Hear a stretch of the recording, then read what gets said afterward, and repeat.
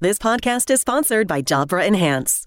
Getting hearing aids is no picnic. It's expensive, confusing, time-consuming, right? Actually, no. With the Jabra Enhance Select and Premium package, you can get state-of-the-art hearing aids and professional care without the hassle. Jabra Enhance offers advanced rechargeable hearing aids delivered to your door for thousands less than you'd expect. No offices, no waiting rooms. Just take the online hearing test to personalize your hearing aids. Enjoy speech clarity, noise reduction, and hearing technology that adapts to your unique sound environments. And the audiology team can provide adjustments to your hearing aids remotely on request for 3 years. And the best part? You'll likely pay thousands less than if you went to a traditional audiologist. And now, for a limited time, save $200 when you order Jabra Enhance Select Hearing Aids with promo code PODCAST. Go to JABRAenhance.com, enter promo code PODCAST to save. JabraEnhance.com, code PODCAST. For eligible individuals 18 and older in 50 United States and Washington, D.C. with mild to moderate hearing loss only. Audiology team may not be able to program hearing aids for some types of hearing loss. See website for details and important safety information. Welcome to the Stranded Technologies podcast.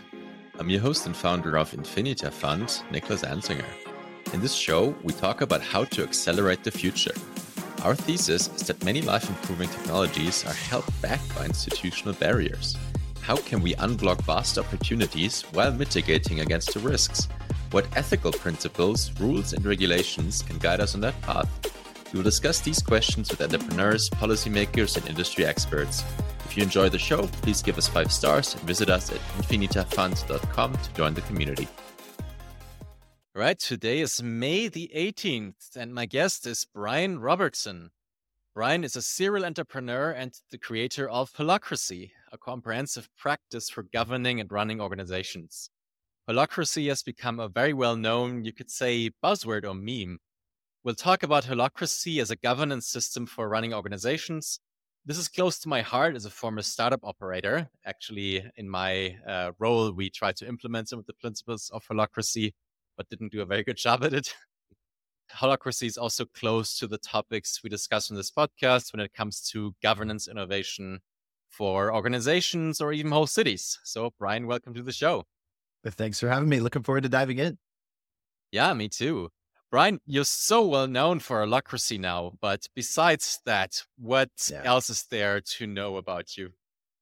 Yeah, one of my core passions, actually, especially the past few years, has been community building and psychedelics. I'm building a psychedelic church and really focusing on more how do we build communities that are incredibly deep, loving connections. I have my own community here in Austin, Texas, where I live, that I wouldn't have believed is possible a few years ago. The depth of connection is really mind-blowing. They're family. They're all family. It's incredible. And I love helping others connect into community and build community. And it's kind of one of my main passions, aside from organizational structure and governance. Yeah, there's an interesting kind of regulatory loophole that you're using as a religious organization, right? Can you talk a bit about that? Yeah, it's pretty cool. And with various U.S. case law, and I should say this is edgy, and it may or may not work if challenged in any given case. It's gone both ways in different real cases. There's basically a religious freedom exemption you can lean on to do otherwise controlled substances in a spiritual context. And so there's psychedelic churches springing up all over the place in the U.S. now as a result. There's ones that have been challenged and lost, and ones that have sustained it and won their cases. It really comes down to a lot of it is it a genuine attempt to build a community, a spirituality around a community where the substance is critical to what you're trying to build and do, versus like the ones that have lost are, there's an ayahuasca retreat that we're selling tickets, people fly in, they do a thing, and then they go away. And it's not a community. It's more like selling a workshop registration or something. And those have not stood up to test so far. But the ones that are genuinely a community, it's not always about just the psychedelics. It's not a revolving door of people, but it's a community that comes together, much like you might see an actual church, can get some significant protection from that. And that lets those of us doing work like that actually build it. I imagine the paperwork around that is quite funny, right? Where you have to credibly tell the story, we're really so into this, and the substance is like the core of what we are.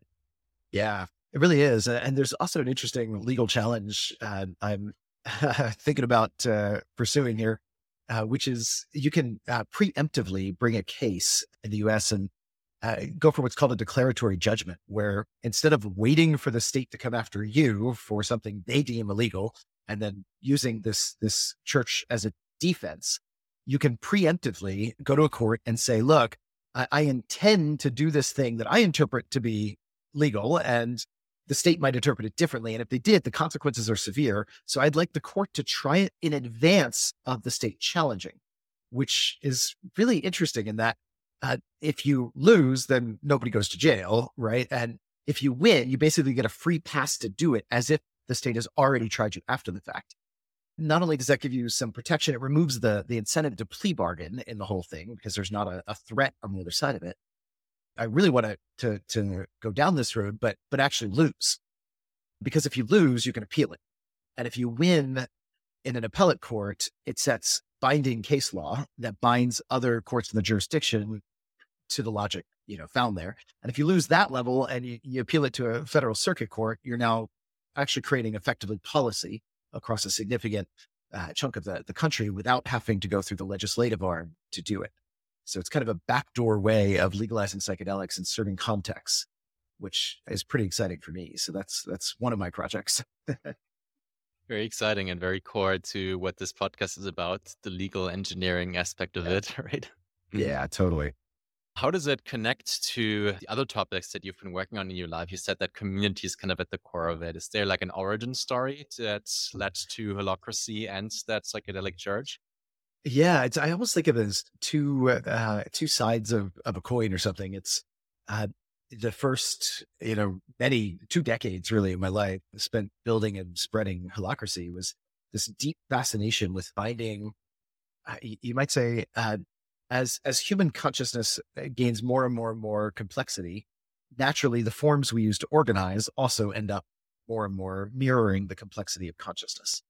And one of the challenges we see in the world today, I think, is the forms that we see dominant in how we organize companies are no longer sufficient for the complexity of the world, right? We have a massively complex adaptive system in the world today. Companies really weren't built for that. The modern management model was not built to handle it was built to handle complicated tasks, but not truly complex adaptive systems. And that's what we have so much of what the world calls for. My question was, at first, how does this kind of, you might say, new consciousness that, or more sophisticated consciousness that we see in a critical mass of people in the world today, what is the natural expression of that in how we structure and organize a company and work together and set expectations and align? And that led to Holacracy. And then once that was pretty established, it works quite well. It's spread all over the place, tens of thousands of companies. And my attention then turned to, okay, that's great. What about the same question, this new consciousness, this new complexity that we humans are capable of? What happens when you try to find the natural form of how to live together, be together, love in community? And that also went with, for me, the first one does not require nearly as much open-hearted spiritual development, you might say, as the latter. And as my own development went to just really dropping more into my body and my emotions and figuring out how to live from a just broken open heart, my attention shifted more and more to the community aspects. And of course, the two are so related because any company is also to some degree a community. And any community often has some work to get done together in some way, right? These two are often at least related in some form. The theme across them is pioneering new ways of being that somehow reflect a new consciousness. New ways of being, new ways of consciousness, and of building community. I like that. Can you say a bit, what are the common misconceptions about Holacracy by people that don't know too much about it or haven't tried it yet? Yeah, so it's a framework for running a company. There's several. One is, so when I tell people just a little bit about it, or they read, especially the press gets it like horribly wrong. It's overly simplified left and right. But that you'll often hear Holacracy is a system that gets rid of managers. There's no managers, which actually is largely true when you fully do it. There are many steps before that point to adopting it. But and yet when people hear that, they tend to have some misconceptions. One is that there's no structure, and that's not true. Companies running with Holacracy have more structure, not less, than a management hierarchy. Just like a society running with an emergent order paradigm, a free market society not unstructured chaos. There's tons of structure. It's just we arrive at the structure differently than a top-down command economy where some dictator at the top tries to, top-down control the entire economy. If anything, free markets are far better at creating structure and evolving structure, right? There is structure, there's more, and it's more clear, and it tends to be more effective. So it's not unstructured, it's more structured.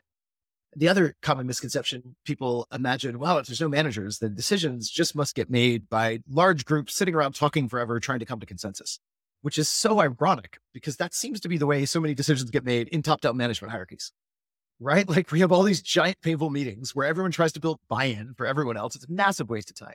Holacracy is more autocratic than a management hierarchy, not Autocratic. Yeah, it's more autocratic. It's just decentralized autocratic decision-making. So the focus with the framework is clarifying who makes which decisions, within what limits, who do they need to talk to and who don't they, so that people are genuinely empowered to go lead, to go, use their judgment. Just like in a free society, I don't need to call a meeting of my neighborhood to decide how to redecorate my kitchen. It's my kitchen. I know what's mine to control. And I don't need to build buy-in and consensus with everyone. I have simply property rights. You can think of that. Holacracy brings a more of a free market dynamic with clear property rights and boundaries into an organization and allows a more self-organized emergent order to show up. So another way you can think of it is management. It is management. That is management. We do all the work of management, but without managers. It's a framework to do management that invites everybody to be part of that work using a governance process and more of an emergent order framework. Yeah. Yeah. Another misconception or someone who talked about it in sort of a negative way was, to my surprise, Mark Andreessen, right? So he was kind of portraying it as this hippy dippy new thing that startups do. And he puts it like next to like free kombucha or whatever. Right. So that's great. Yeah. He totally does not understand what it is. He'd probably love it if he did, actually. No, it's not at all. It's an incredibly rigorous, disciplined framework for getting better management. Sometimes people think of it as a departure from management. It's not. It's the natural extension of getting more and more clear. What are we delegating? What are we not? It's all about organizational clarity and giving people real freedom within real limits to go lead their part. It's not about stripping power away from managers. It's about raising power throughout the whole system so that everybody can lead and hold others accountable when they need to. Yeah. You certainly can use it as a hippy-dippy person, but the system is anything but. Yeah. I mean, I wonder if you can kind of contrast it with what seems to me Mark Andreessen's own proposed solution, right? So what he's often criticizing is managerial capitalism, right? So a firm is kind of run by managers who don't have a lot of skin in the game and who are basically empty puppets and whatever. And he contrasts that with kind of a kind of Randian ideal of like entrepreneurial capitalism that's kind of more 19th century. And you have more like an founder owner that is strongly on top and has a very strong directional and guiding vision. Where would you put that next to these two poles, or how would you interrogate that? Yeah. So one thing I'll say is that they're really talking about two different layers, if you will. You can intermix them in different ways. So you can run a firm with Holacracy as an operational management framework, whatever capital structure and incentive structure might be in place. So you could have a structure where one person owns all of the equity and does no work in the company. And you can still run that company with Holacracy if you want to. Or you could have a complete worker-owned cooperative, where everybody has even an equal amount of equity and still run that company with Holacracy. It's working at a different layer. That said, I personally much prefer as many people as possible in my company to have skin in the game, and ideally skin in the game that they haven't got it for free, but they've written a check. We actually ask, or in many cases require, people we're hiring to actually write a check and buy into the company's equity as a condition of working here. And that's not Holacracy. That's just the way my company does it, right? You can do it any number of ways. I generally am of a mindset that the more people have skin in the game, the better things work. That said, Holacracy is intentionally not trying to address that. It's addressing, well, whatever equity structure, capital structure you have, how does control work and how does expectations work? How do we manage and hold people accountable? How do we get alignment? That kind of stuff. That said, it does address some of the problem though, that way, which is it tends towards people acting far more like business partners. They have real ownership and real accountability. It's so easy to hide behind a boss, hide in a management hierarchy, to defer difficult decisions upward instead of really leading.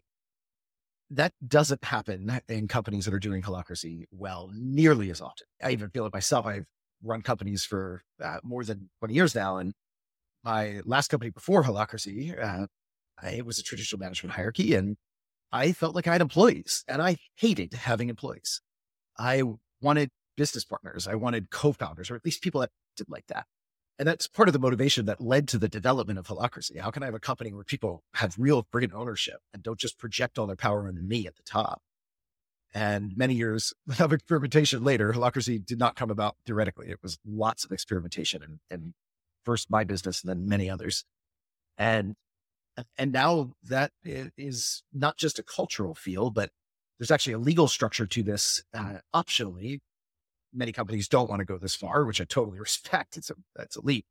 But there is a legal structure that actually makes that a legal reality. My company, we have no employees legally. Nobody gets a W-2 in the US. Everyone gets a K-1. They're a business partner in a partnership.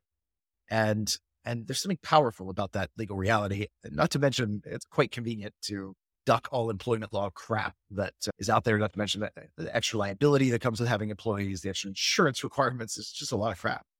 We have no employees. We have business partners. And we can do that with a unique class of equity that gives them something that mimics a salary.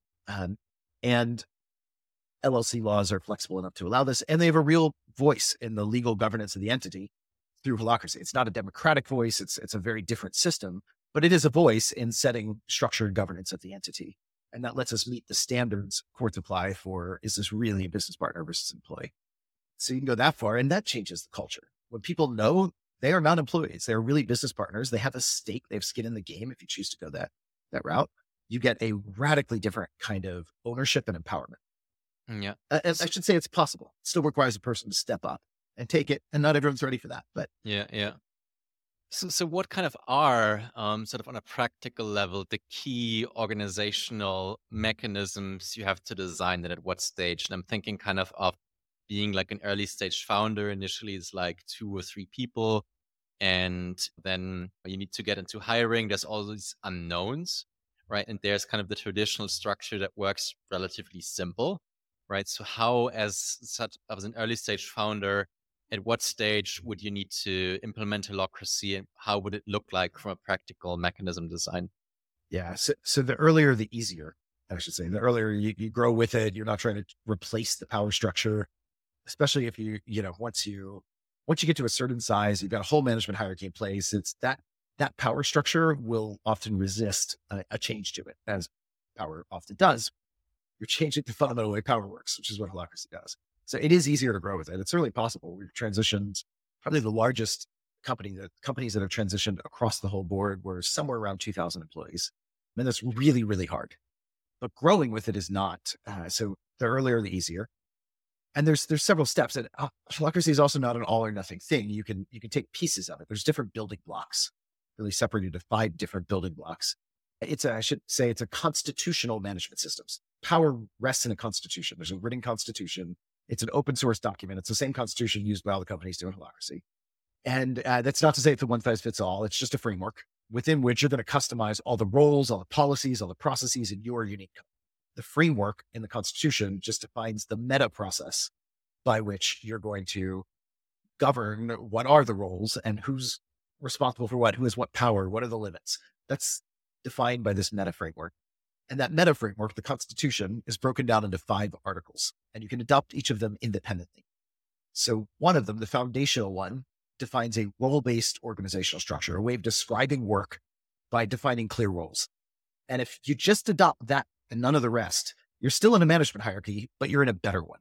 You're basically giving your managers a framework and saying, here's how you have to break down and delegate work instead of just micromanaging and, just bossing people around all the time or whatever.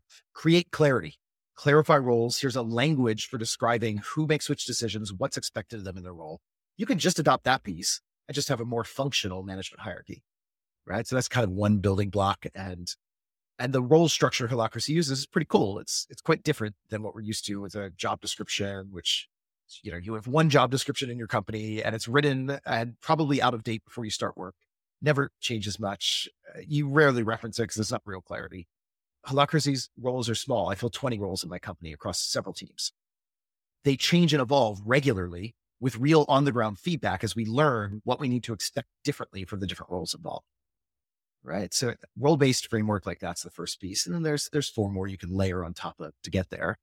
Some of them improve your meetings and give you a vastly better way of meeting. Some of them start really delegating power to roles and remove the need for managers by giving other mechanisms that are just more effective for people to hold each other accountable.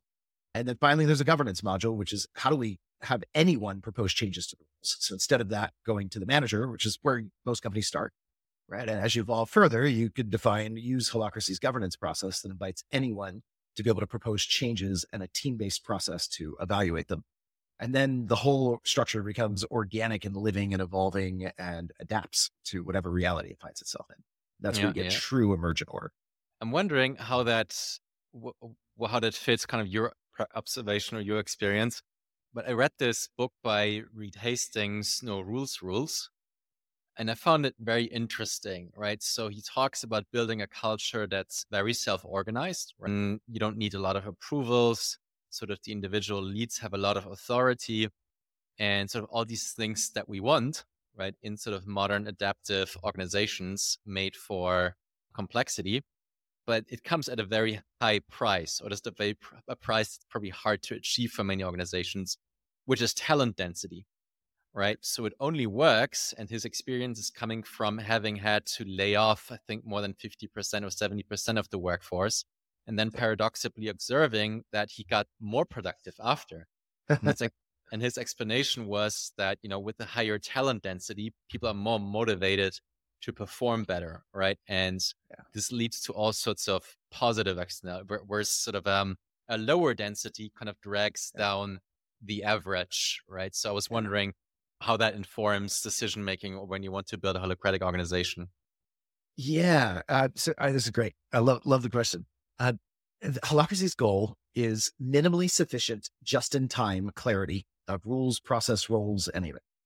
The right answer to that question of what is minimally sufficient, right, depends on the talent density, right? If you have a very high talent density, you're going to need less clarity because people know how to just get stuff done. They don't need processes spelled out in as much detail, right? It also depends on other things too, like the complexity of the environment, right? There's many factors, but talent density is a big one. If you have less talent density, you're going to need a little more clarity. And one of the things I love about Holacracy is it scales and adapts to any of those, because instead of trying to define, here's the right level of clarity for you up front, it says, let's start with the vast minimum amount of clarity that you think might actually isn't totally unsafe to even try. And then from there, feel the tensions coming from doing work. And by tension, I mean just anytime you're sensing a gap, something could be better than it is. Something could be more effective, more efficient, whatever. And then let's use those tensions to drive just enough more needed clarity to resolve that tension.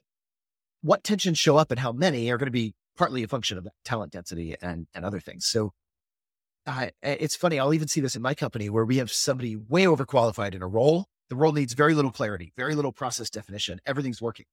And then that person goes on to do something bigger and better. And somebody newer, younger, more not as skilled with the role comes in.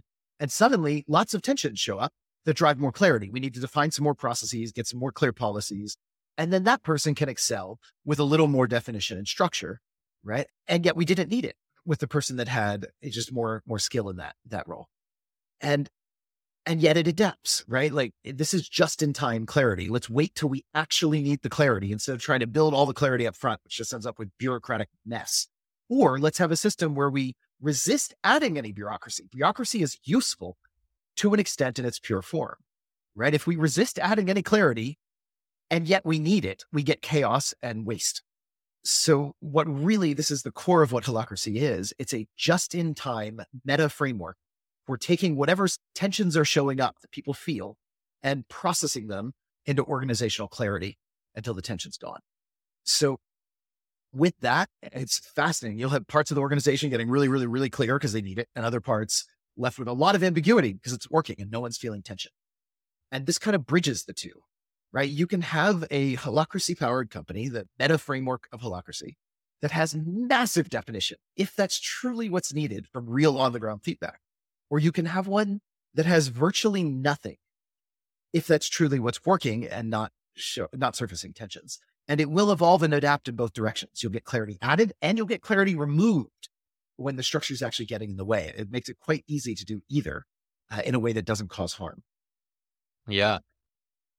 Yeah, I was chatting a bit with ChatGPT before, and it told me what influenced you was Andy Grove's book, High Output Management. Is that right? That is one of ChatGPT's hallucinations. No, Hallucinations, not at all. Not at all. Wow. It went even further to say that the concept of task-relevant maturity was particularly the one that was... There was some of that from Elliot Jack's work. Some of that, yeah. Okay.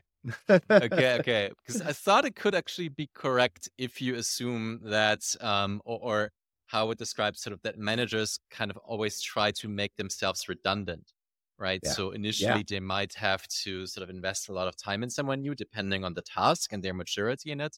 But they kind of work towards sort of what you mean by minimally sufficient to eventually sort of have them be run autonomously, right?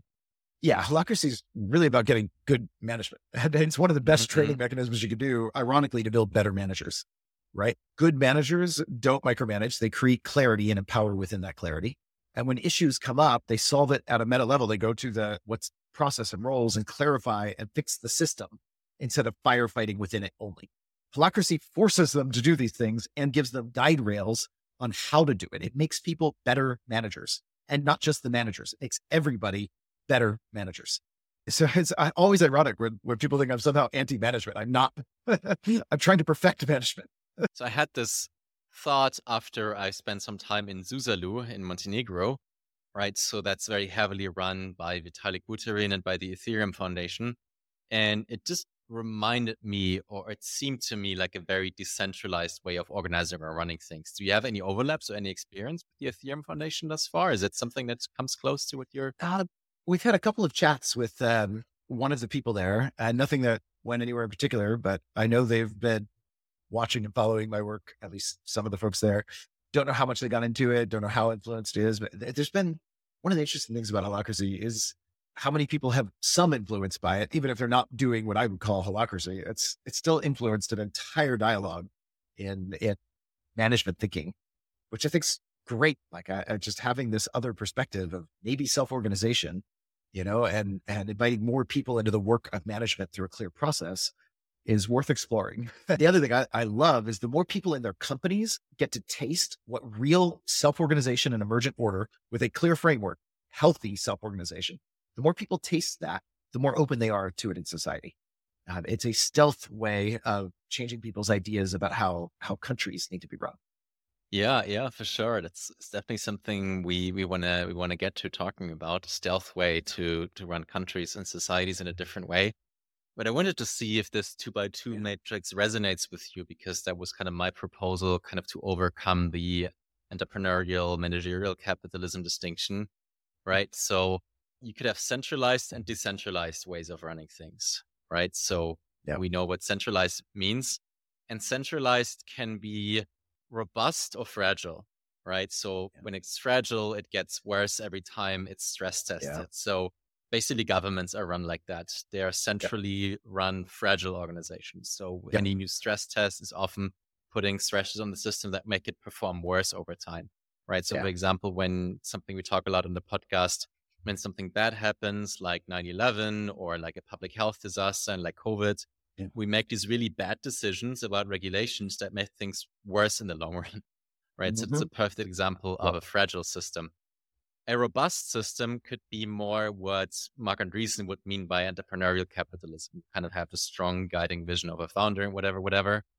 And then there's two decentralized ways, right? One is again fragile and one is anti-fragile, right? So if you go the decentralized way, you could still be fragile, just like the central one. Absolutely. But you could go towards anti-fragility. And I think the anti-fragility is something that's not baked into sort of the strongly founder-led company or culture. And that's why I was talking about Ethereum and Vitalik Buterin, because I think he's trying to build like this decentralized anti-fragile movement.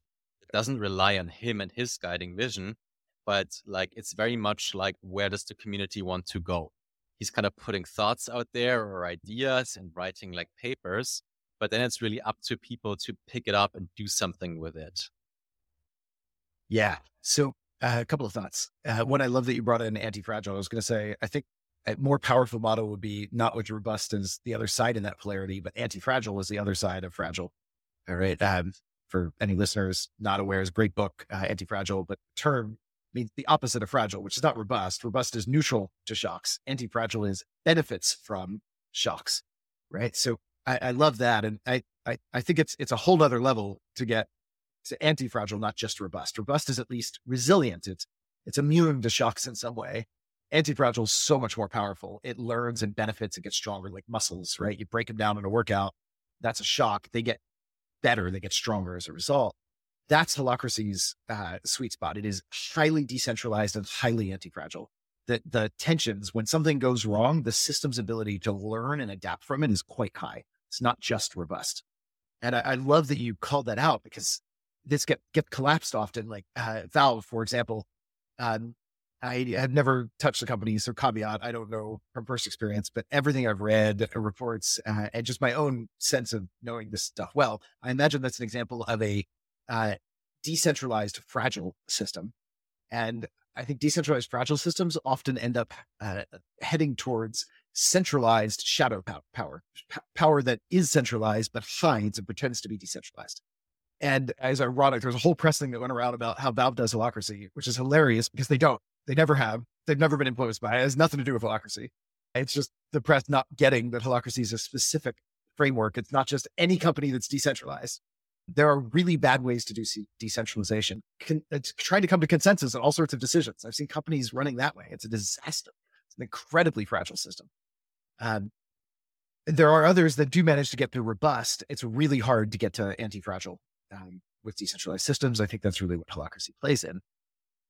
The other thing I'd say, though, is part of the way it does it is an interesting thing. Even in the centralized versus decentralized, I think there's some truth in categorizing it as decentralized for sure. But really, it's a decentralized system that also encompasses centralized control. It's every time you create a role in Holacracy, you are centralizing power very intentionally, right? It's just in a specific area with bounds.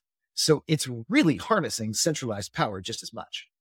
And likewise, it also enables an entity to still exist. One of the challenges you see in the crypto world with a lot of the DAOs and all that is they're really trying to just go pure decentralized, where individual actors with their own self-interest are somehow, working together towards something larger. And there's some beautiful examples of that working, but it's really hard beyond a level of complexity because there's a utility in an entity being able to act as a single whole entity, right? Where there aren't independent actors pulling in all different directions for their own ends, but everybody is serving that almost like a fiduciary.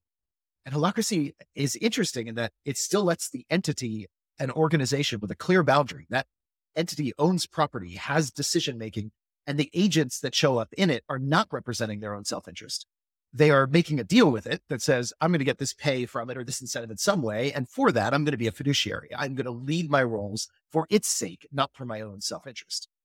And yet the way then we do that is a decentralized control system among the roles. So it's this wild hybrid where you can have an entity, and this is true not just of a whole organization, but every circle, team, you might think of it as, every role within can act as a whole entity, regardless of how many people are working in it, right? And yet the control structure for it can be decentralized in how we get there.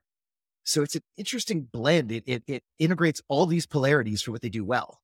I don't want a wildly decentralized process for figuring out, what kind of colored markers should we order for our office, right? Like I really want that to be autocratic and centralized and somebody to have, but not for somebody's own personal pet project. I want them to be using their judgment. What best serves this organization with its purpose? And then go lead that role and use centralized power, right? And Holacracy does that. It just breaks it up in it's a decentralized way of getting there. It's really interesting to talk about. You'll see people that love centralized control see what they love in Holacracy, and people that love decentralization see what they love in Holacracy, because it's using the best of both and each for what it's good for. Yeah, and that's so spot on also with my own observation. If you're just decentralized by default, like many DAOs, that's fragile. That's also kind of the failure mode in a company that I used to work for. We also tried out Holacracy, but we didn't really have a grasp of how it would look like. And it turned into these small centers of power, right? Simply because we had the wrong conception of who's taking responsibilities for what. So it was just by default, like the CEO who had to make decisions about hiring and firing, and that wasn't truly decentralized. So it ironically led to more power to these centralized nodes. But again, you always have to say, like, centralized forms of organizations also have these failure modes to becoming just fragile centralized organizations. But I really like about this concept that is just going to this higher form of organization and sort of using emergence. Maybe you can talk a bit more about the emergent order market-led processes. Something I also often mention at that point is sort of to centralization, decentralization. Have you heard of Ronald Coe's theory of the firm? Yes. Yeah, because that's something he's also saying, like, there's benefits to centralization and to decentralization. Centralization is like economies of scale. You need a certain level of centralization with like high capital intensive goods or something like that. But then decentralization it makes it harder to plan when you have larger entities.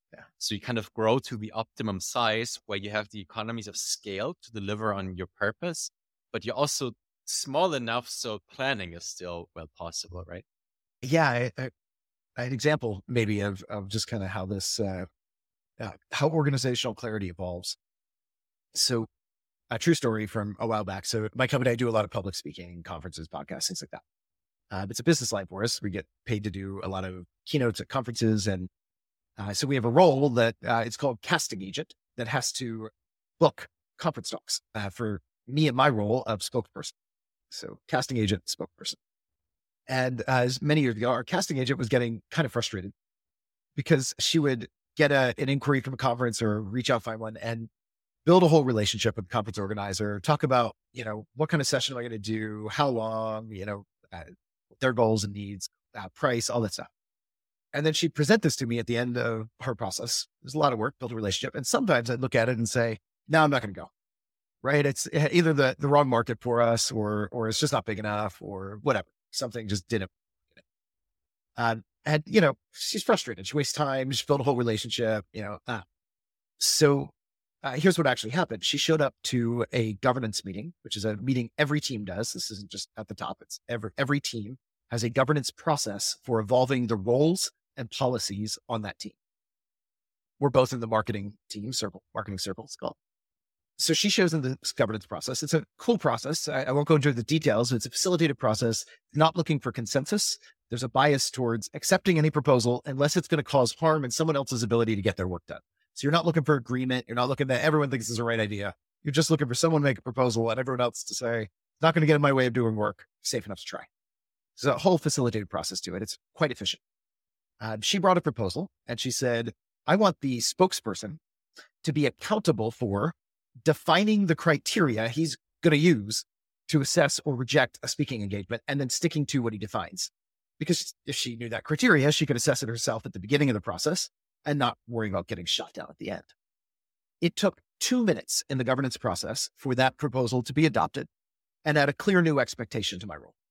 And then after the meeting, she was able to turn to me and say, great, so when will you have that done for me by? Give me a projection. The document, document created for the criteria I'm going to use. And the cool footnote of this story, I'm the founder of this company and a seasoned business leader and CEO from before. She was our newest hire right out of college. In what companies do you know where the newest hire right out of college in 2 minutes can add an expectation onto the founder and then turn to him and say, so when will you have that done for me by? Right? That's pretty cool.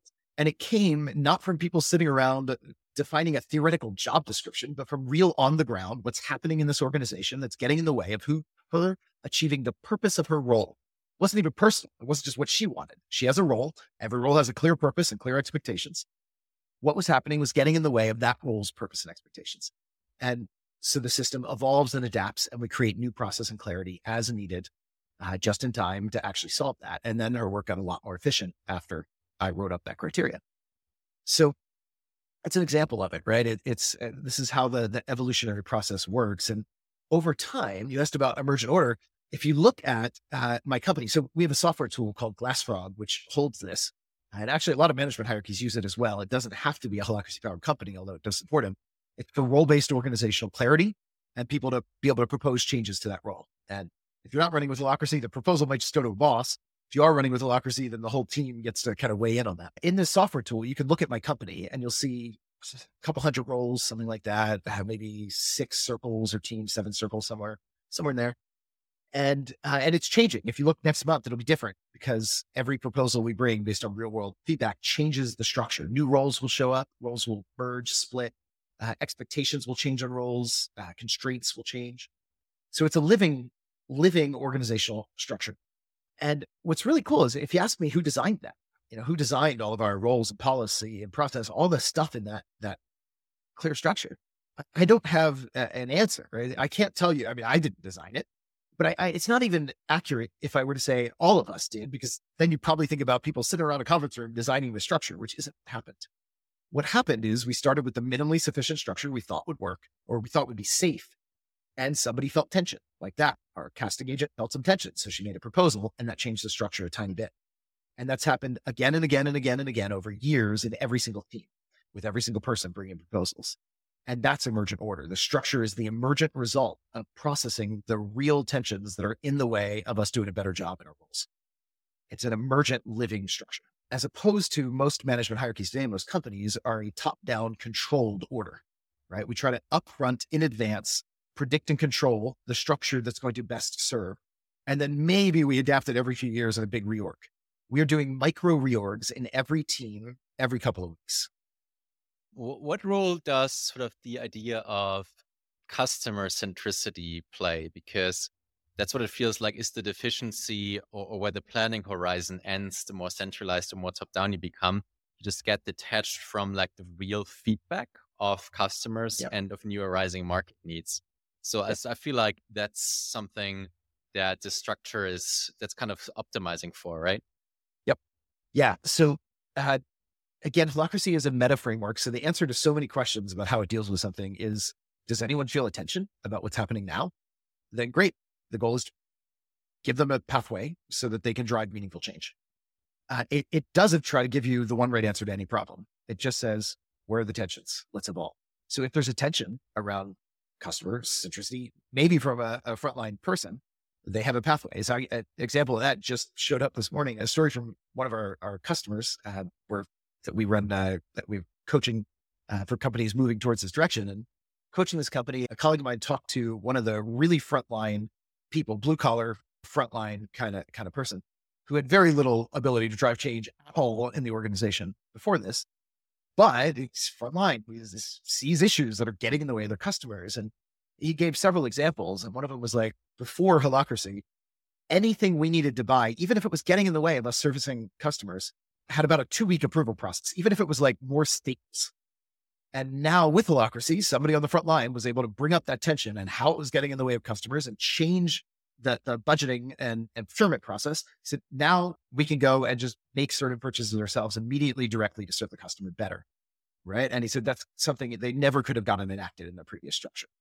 And there were several other examples like that. It's empowering responsiveness to the feedback of those closest to your customer, because those people probably know something, and it's giving them a pathway to drive change in a way that doesn't overwhelm the people at the top trying to solve everyone's problems for them, which I always got overwhelmed by as a CEO. I don't want everyone coming to me with their problems. I want people figuring out how to solve them, but within a process that has some basic controls and make sure it stays safe. And that's what Holacracy gives. So I have way more people solving problems than just the old manager, class or whatever. So how does, you already said that it's kind of a stealth project almost to implement larger scale changes in consciousness and organizations of whole societies. So what are kind of your guiding principles for that, or where do you want to see it evolve to? Yeah. So for me, it's about giving people a taste of something different that's possible, and maybe changing the question they're asking. So for example, if you look at the broader political landscape, I see so many people trying to figure out, how do we get better top-down leadership, whether it's, better people elected into office and whatever definition of better they have. And then there's the tribal warfare over that. But the one thing they tend to agree on is, we need better people in office. There's a different definition of what better means, or in Congress or whatever, or better laws. There's a lot of still projecting power, or accepting that, of course, the power is there, And how do we get better managers of that power? And in organizations today, it's a parallel. Most companies today, we see the whole focus is on how do we get better leadership, better managers. Like what Holacracy does is change the entire frame, and people get a visceral experience of maybe instead of asking, how do we get better managers, ask, how do we get a framework that allows everyone to solve things at their local level more easily and not need better managers anymore? How do we obsolete the function of better managers? And I imagine the more, and I've seen this, the more people taste that in their companies and see, oh, it works, right? You don't need that kind of top-down centralized control. It really does work to have, with the right framework, more of an emergent order that decentralizes power in a really healthy way. That begs a question when they start thinking societally again of, wait, what if we stopped just trying to get better leaders in office and started asking about the framework itself, started saying, well, wait, how else instead can we just go take more power, do more, build more, and not need all that centralization? I think just that the openness to opening the question itself can be powerful. And I've seen it change political views quite dramatically by putting that seed of doubt. And then it usually doesn't lead to somebody, having their own direct breakthrough. But then when they hear about an alternate vision, right, or when they see something moving in this direction, or they hear an argument, it gets in better. And especially because it's off of the current, left-right playing field entirely. It's just saying, well, wait a minute, how do we get a framework that just works better at adapting and evolving to meet the needs of society? That to me is a key part of it. There's a lot of other things. It's also a stealth personal development process, which is great. I see people having just breakthroughs in personal growth and consciousness in lots of ways, all under the guise of you're bringing in a way to just run a business more effectively. But what you're really getting is helping change paradigms of how people think about order and think about the relationship of their own consciousness, their sensing of tensions, and empowered action from that. It's a practice. In many ways, people ask me sometimes, what's my spiritual practice? And among several answers I tend to give, one of them is Holacracy. And they think I'm joking, but I'm not. It is in many ways a meditative process about noticing what's happening in my body and my mind, noticing the relationship I have to everything around me and finding a way to own it and direct it into positive change. It is a meditative process of sorts. Can you talk a bit more about that personal development angle and sort of see how it touches people? And I can imagine it's coming from the, I have self-ownership, right? Instead of asking for others or requiring like big political or policy changes to happen, I don't need to wait for that, right? I can sort of directly effectuate the changes I want to see. Yeah. So for example, doing Holacracy for a while in your organization, one of the things that will happen is whenever you try to project power outward, right? Yeah. Like I love this on the other side where people come to me, often new hires, they're new to this. They come to me and they ask something like, what do you want me to do about whatever, which is usually something in their role that they could do. My answer is, I don't have the authority to make that decision. We have a constitutional governance structure and our governance process has put that authority in your role, not mine. I don't have the authority to decide that. That's on you. So it pushes back the projection until they take it in and say, oh, well, I have to lead towards this. Same when they complain about something, waiting for someone else to save you, in this victim mode or whatever. You're expecting someone else to solve your tension. The message built into the process is so clear. It's no one else's job to solve your tension. It's your job and you have the pathways to do it. You can challenge others in lots of ways. You can request projects and actions from them. You can bring governance proposals.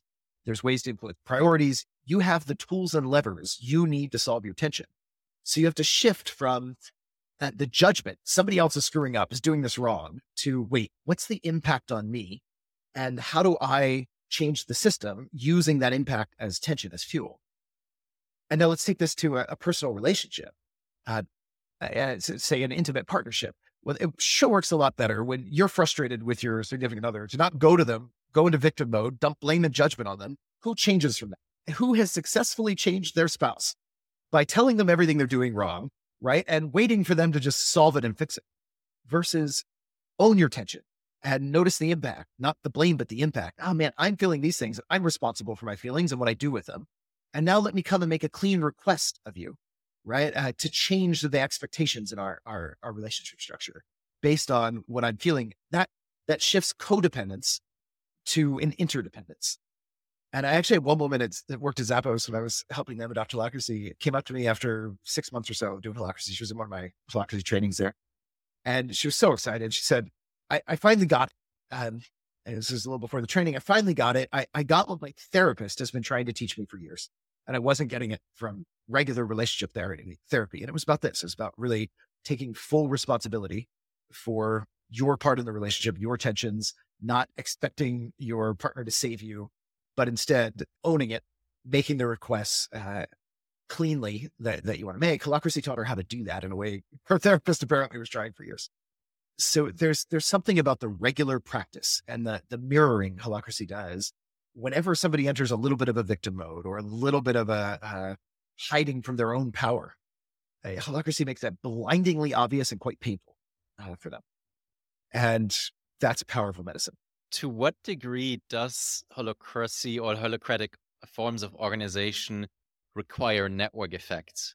Meaning, if you're just one in hundreds of people that practices it, it's probably not going to work. I mean, once you get it out of the organization and kind of make it part of your personal development, your life, to what degree do you need to build a culture around it that has some density? It certainly helps. And there's a lot you can do alone. Just, like in any relationship, often it only takes one person to stay out of the dysfunctional dynamic to completely transcend that dynamic.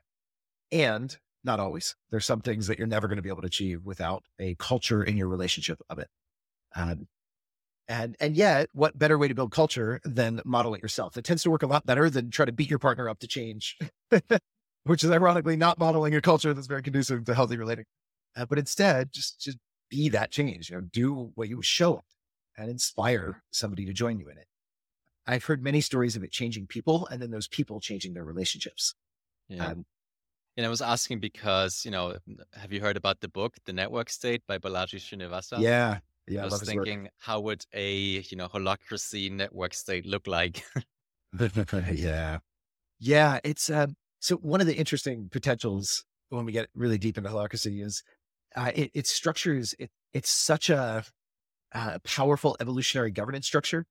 And, but the way it interconnects teams, you have these links between different teams to flow tensions between different teams or circles. And if you take that beyond a company, which you can do, you can cross-link companies and invite representatives to be part of the governance of broader organizations that represent contexts that are relevant to them. So for example, my company has a licensing program. We license other consulting firms to bring our materials and brand and all that to their clients. And instead of trying to define the perfect licensing system for them, what we've done is invite them to send representatives into the circle in my company that manages the licensing program and directly propose changes to that program. So we're kind of their broader context. They're one of their broader contexts. They're subject to the rules and restrictions in our licensing program. And so, but now we have a cross connection. They literally have a representative that comes into our governance process and can propose changes.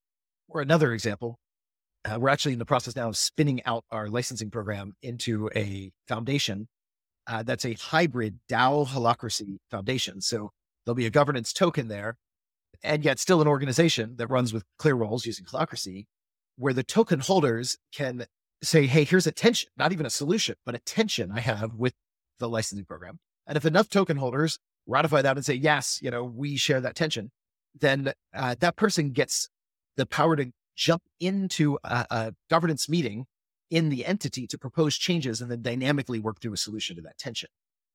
So that allows a really interesting, broader community of stakeholders to get deeply involved in the actual governance of an entity, which I think is pretty cool. So when we take that to a larger societal level, I can imagine the more companies are doing holacracy, the more opportunity there is for this kind of cross-linking that serves everybody, right? You can have this whole web of interlinked, interconnected organizations, which is in many ways fulfilling a similar process that our current court system does. But the court system is after the fact, somebody's been harmed and you need feedback to get into the other company, so you sue them, right? Like that's the extreme example. But far more effective is to get involved way before you have something you need to sue someone for to actually drive change in their organization more effectively, right? And holacracy allows this dynamic adapting and this evolutionary governance and rules to emerge cross-organization or in broader organizations that represent a commons or a context that many are playing with it. So anyway, all that I think is really, really interesting, but it does require a critical mass of companies using holacracy. And Is there some We'll kind see. of alliance of holocratically organized companies? Are they kind of also working together more than they would with non-holocratic organizations? Yeah, we have many examples of that. There often are. Yeah, I think we'll see more of that as there's just more critical mass. But yeah, we do see it. For example, I have another company, Glassberg, the software company I mentioned that creates this tool, is in a capital raise, and our first investor is a fund that also runs with Holacracy, which I think is really interesting. I'm wondering how to implement some of these forms of organizations when it comes to traditional organization institutions, right? I mean, you know, I'm involved in like special jurisdictions, network states, startup cities like Prospera. So I wonder how we can get sort of more sort of experimental fields where we could sort of build an alternative way to regulate medical drugs or an Yeah, alternative way to like have like a common treasury or something like that. So yeah. any work that you've done or anything that you're interested in, it's sort of that competitive governance space, or how does it Oh intersect with yeah. your work? I'm super interested. Haven't done as much in it, although we have had several government agencies adopt holacracy, not for the legislative side, for the execution side, right? Which is an easy fit. I'm really interested in the more broader regulatory landscape, and we see an example of it in my licensing program I mentioned. That's effectively a regulatory function that's provided for our licensing program. And I think we can take that model, or this foundation model I mentioned with the governance token. I think those apply as patterns to a lot of different possible solutions. So for me, I'm just looking for the right one that wants some help to get involved and find some fun. The difficult thing is that play. these regulatory agencies, they're so shielded from feedback loops, right? Yeah. You don't get the feedback from the market for what impacts any policies or proposals have, right? So I Yeah. think that makes it by default very hard to implement or impossible unless you have any different experience with that. No, it's rough. Yeah. And holacracy does change that. There's been actually a measurement of this. We had a government agency in the US adopt holacracy and did some interesting statistic gathering and found, so one of the things they measured is just really tangible is meetings, because everyone hates them. And there's a lot to improve, and holacracy does really improve meetings with some of its structure.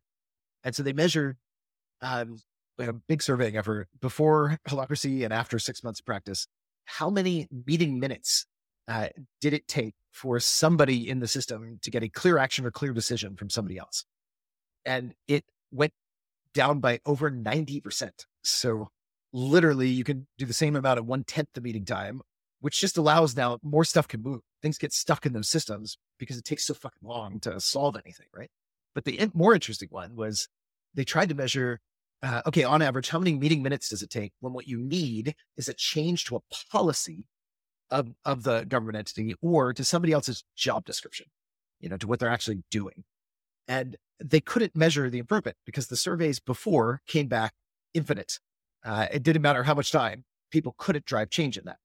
And if the internal employees can't drive change in it, of course, the prospector society and stakeholders definitely can't, because that's relying on the internal employees to do it. After 6 months of holacracy practice, it was about 20 minutes, meeting minutes on average, to drive a significant change to a policy or somebody's job, which is not just an efficiency improvement. It's a new capacity. And it's a capacity to adapt that wasn't there before. So I think we start bringing these more into entities that are doing more of a regulatory function with representation coming into this process. That can be pretty magic. What is there that you don't see people doing enough of when it comes to holacracy or new experiments? Understanding what the hell it is. It's Yeah. so easy to, especially the press is just terrible with this. There are some good articles, but very few. Most of them are just reporting based on other misreportings from earlier. So there's just all these wrong ideas about what it is, what it isn't, and how it works. Your market thing is an example. I have a hunch that he would actually really respect it if he knew what it was. So one of the things is dig in. And the other that I really wish people did more is not underestimate. This is a significant shift. And if somebody just, grabs my book, reads my book, and tries to do it, they're probably going to run into trouble. It really helps to get at least a good training in, maybe get a coach if you can, something. This is a massive change to the power structure of your company. It's not just, I read a book, I'm going to do this thing, we'll be done in a week, right? It's a big change. It's a very doable change, and there's a very incremental path to get there. It doesn't have to be painful, but it will be painful if you don't understand it and don't get the right support. And that's a lot of the cases we see. Usually when somebody is doing it well, the answer we get is, I would never go back. But there's a lot of failure cases of companies that are tried to do it, but didn't actually know what it was in the first place, or just didn't have any help. So my other thing is, understand it and get help. Fantastic. Is there anything else in the context of our conversation that we haven't yet talked enough about that you feel like you want to talk more about? I loved it. We've covered so much ground. Yeah. It was far deeper than my typical interview. So thank you for that. Good. And any shout outs that you want to give? Anything you'd like to draw attention to listeners of this podcast? Where can they find you? What part of your work can they engage with? Yeah, so our website's a great place to start, holacracy.org, and people misspell holacracy all the time. So I'll call this out, because otherwise you won't find the website. HOLA. People misspell it with 2 O's. It doesn't. HOLACRACY.org. And on there, you'll also find we have a really, really great training. It's a kind of hybrid. There's recorded sessions, virtual, and then there's live practice groups that give you really hands-on experience. And Holacracy is a practice. It's hard. As much as, by all means, go read my book.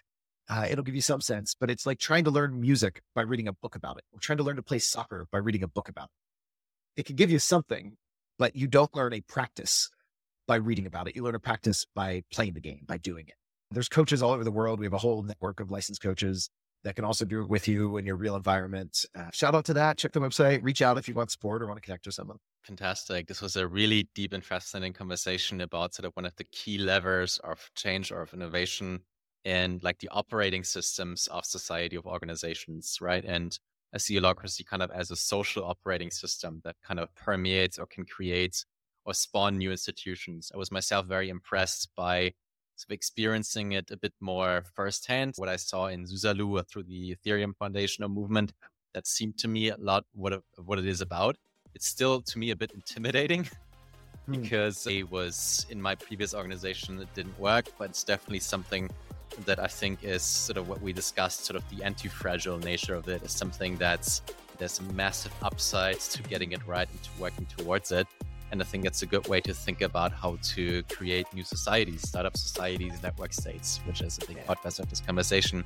So thanks so much, Brian, for coming on the show and share your deep insights with us and having this conversation.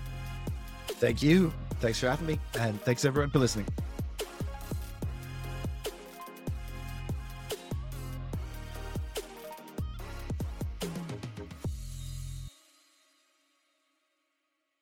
Where leaders go, learning follows. At Harvard Business School, we offer in-person and virtual executive education programs on a broad range of business topics. Each program addresses real-world challenges and is taught by our world-renowned faculty. Join an exceptional peer group, sharpen your leadership skills, advance your career. It's your time. Go. To apply, visit hbs.me/go. That's hbs.me/go.